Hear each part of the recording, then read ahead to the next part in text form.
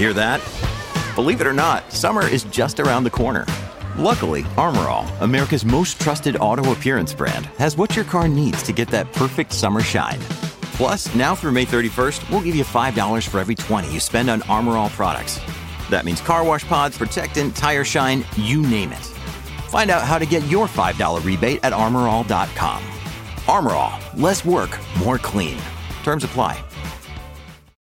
When you need mealtime inspiration, it's worth shopping Kroger, where you'll find over 30,000 mouth-watering choices that excite your inner foodie. And no matter what tasty choice you make, you'll enjoy our everyday low prices, plus extra ways to save, like digital coupons worth over $600 each week. You can also save up to $1 off per gallon at the pump with fuel points. More savings and more inspiring flavors make shopping Kroger worth it every time. Kroger, fresh for everyone. Fuel restrictions apply. Cluster B personality disorders are characterized by dramatic, overly emotional, and unpredictable thoughts and behavior. From Ars Longa Media, this is Cluster B, scientifically informed, expert insights into the 4 Cluster B personality types: antisocial, borderline, narcissistic, and histrionic personality disorder. Here's today's host, Dr. Todd Grande. Hello, this is Dr. Grande. Today's question is, what is the nature of narcissistic abuse? And another question I'll be answering here is, what are the types of narcissistic abuse? So I've talked about this a little bit before in other videos, this concept of 2 individuals in a relationship, typically a romantic relationship, and one of them is narcissistic, or at least more narcissistic than the other, right? Everyone's a little bit narcissistic. And this narcissism exhibits in a way, it manifests in a way where it causes destruction in the relationship. So narcissistic abuse, this type of abuse, is real, and it oftentimes overlaps with other types of abuse. It rarely occurs in isolation. I wouldn't expect to see that, but it could happen. I have been in situations where I've seen couples where the only type of abuse that took place was narcissistic abuse, but again, I wouldn't expect to see that too often. So when we talk about this construct of narcissistic abuse throughout this video, I'm going to be using an example of, again, a romantic relationship. And for this particular example, a man and a woman in a romantic relationship where the man has narcissistic traits and the woman is the one being abused. Only because this is really the most common way I see this. Of course, it does happen other ways. That's just what I'm going to use to keep this simple and to try to stay on target without demonstrating each type of possible situation each time. All right, so for this video, a woman who's the victim of abuse and a man who's narcissistic. So to understand narcissistic abuse, we first have to take a step back and understand romantic relationships. Now, this is going to sound a little peculiar when I first say this, how I conceptualize romantic relationships, but it's going to make sense when I explain it. So romantic relationships are like car accidents. How's that for kind of a cheerful analogy there? Romantic relationships are like car accidents. And here's what they have in common with car accidents. The blame is variable, right? Many factors can contribute. So let's consider a few different scenarios and how the blame can divide up. Say that you're at a traffic light in your car and the light turned red maybe 15 seconds ago, 20 seconds ago. You pull up to it, and then 5-10 seconds later, light's still red, and somebody drives into the back of your car. You don't know exactly who's at fault. Somebody could have pushed that car in. That driver could have had some sort of medical emergency and drove into you.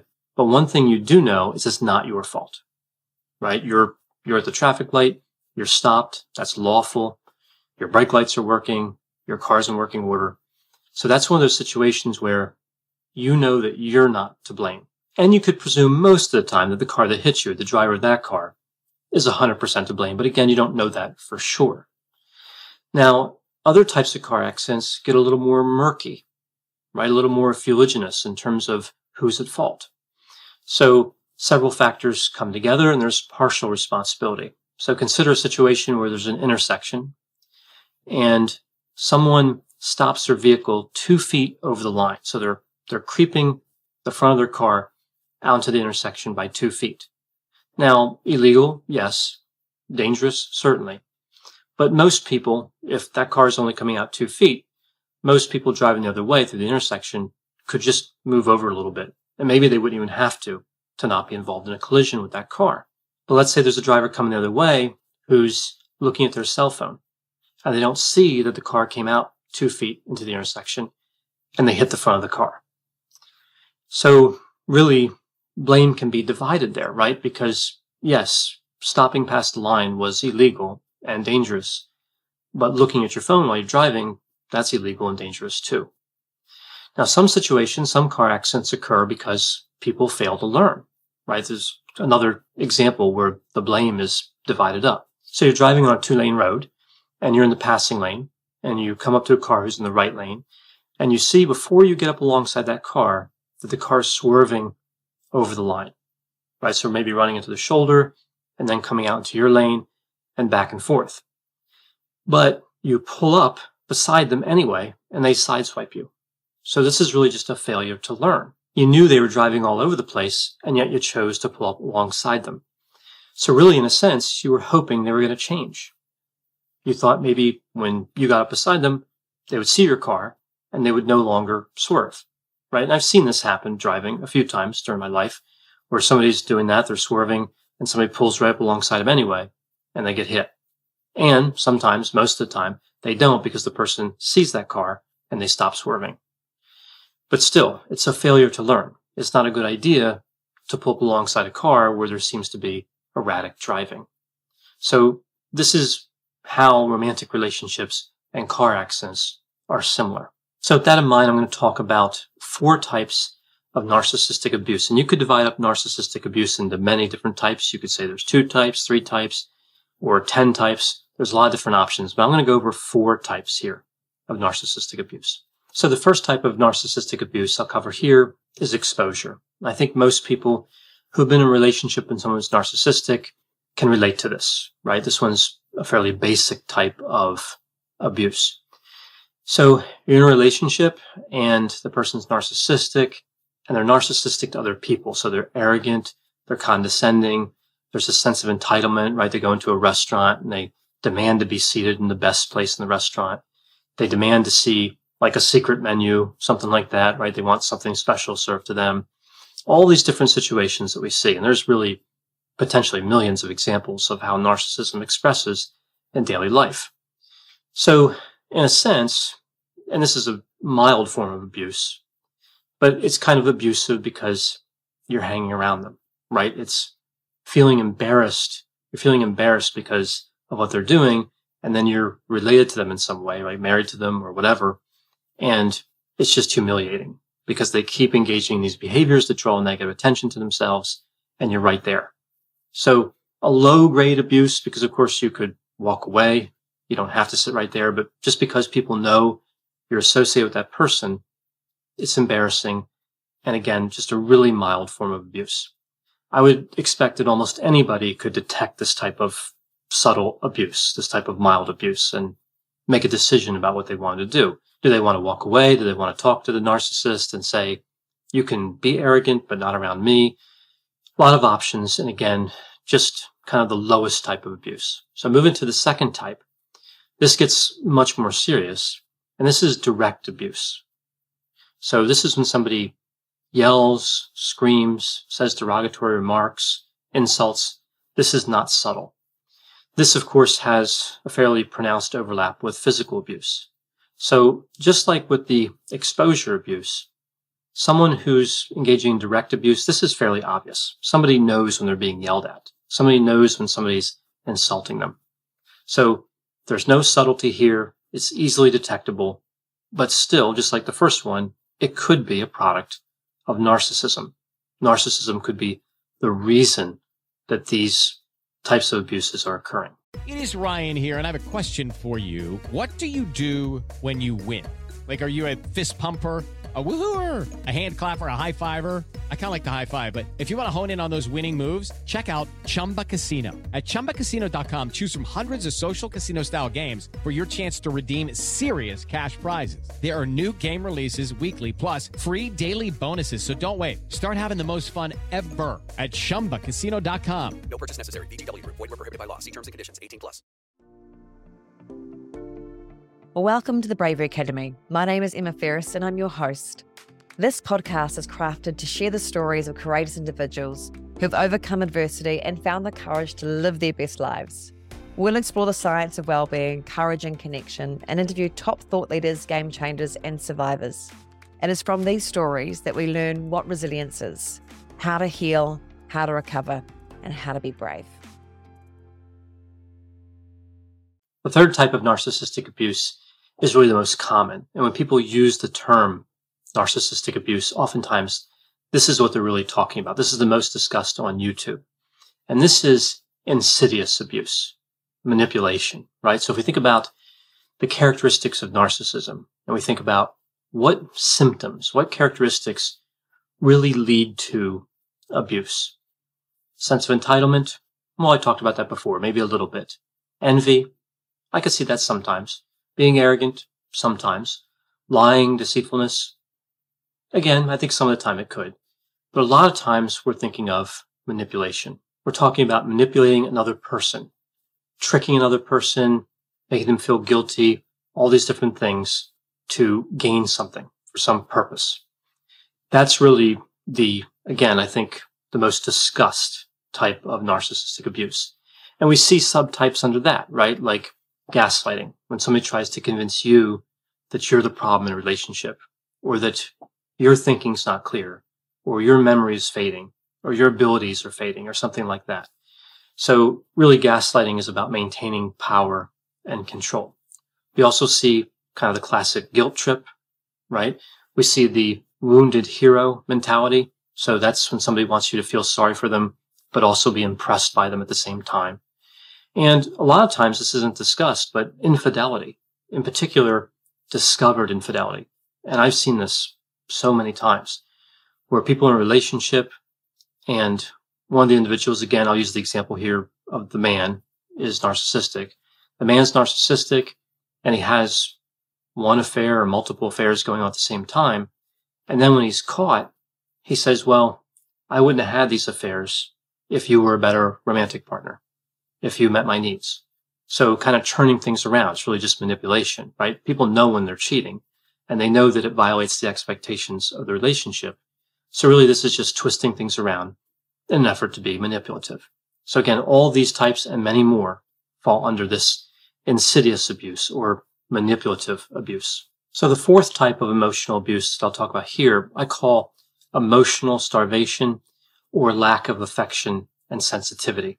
Sometimes I also refer to this as the lack of depth. So what does this really mean? I have a few different components here, a few different terms.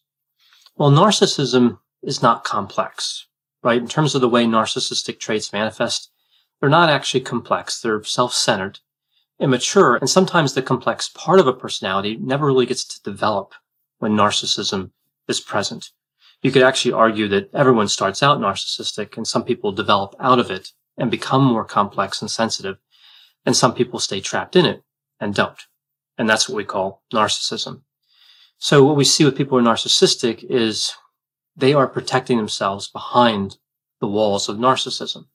So the lack of affection and the lack of depth and sensitivity really don't affect them. They're not really emotionally starving because they're protected by this mechanism. But their romantic partner is having this emotional starvation. So I think in terms of lack of affection and sensitivity, this comes down to won't and can't, because that's part of the manipulation. But with the sensitivity, sometimes they can't. So I'll give a story to illustrate. One time I was test driving this car. It had a 5-speed manual transmission. And I was going to buy it from this guy who owned it. And I'm like, look, can I take this out for a test drive? He's like, sure. We both get in the car. And I left the clutch in first gear and we take off. And we're not even off his street. And I go to shift into second gear and it won't go into second gear. Right now, normally, of course, that's what you would expect. You would expect the car to shift into second gear, and it wouldn't. And I looked at him with this expression, I guess, that was saying, I need some sort of explanation. And he said in kind of a philosophical way, there is no second gear. Not, oh, I'm sorry, I forgot to tell you, second gear is broken, but just, there is no second gear. And I didn't buy the car. We turned around and that was it. That just wasn't the car for me. Although I probably could have fixed that, but it was more work than I wanted to invest in that particular car. But what I always found interesting was the way he said that. Again, just very philosophical. There is no second gear. Like, why would you expect there to be a second gear? There never has been a second gear, right? So I thought that was kind of funny, and that's always kind of stuck with me. And that's what I think of. I think of narcissistic abuse. Sometimes in relationships, people are looking for the sensitivity, looking for the maturity. They're looking for the emotional connection. But there is no second gear. A lot of times with narcissism, somebody's stuck. They're stuck at that level. And there is no next level that you can get to easily. So again, with the lack of affection, I think that's a won't. They won't do that because of the manipulation. But the sensitivity and the depth, I think sometimes people who are narcissistic just can't do that. So those are the 4 types of abuse I'll cover here. And the next question I get related to this when I describe these is, why is narcissistic abuse so devastating? Right? All of these seem fairly clear, but that's really the problem. The insidious manipulation, by definition, isn't clear. I think what happens is, in the beginning of a relationship, someone may not be able to identify that the other person's narcissistic. They may not pick up on the abuse.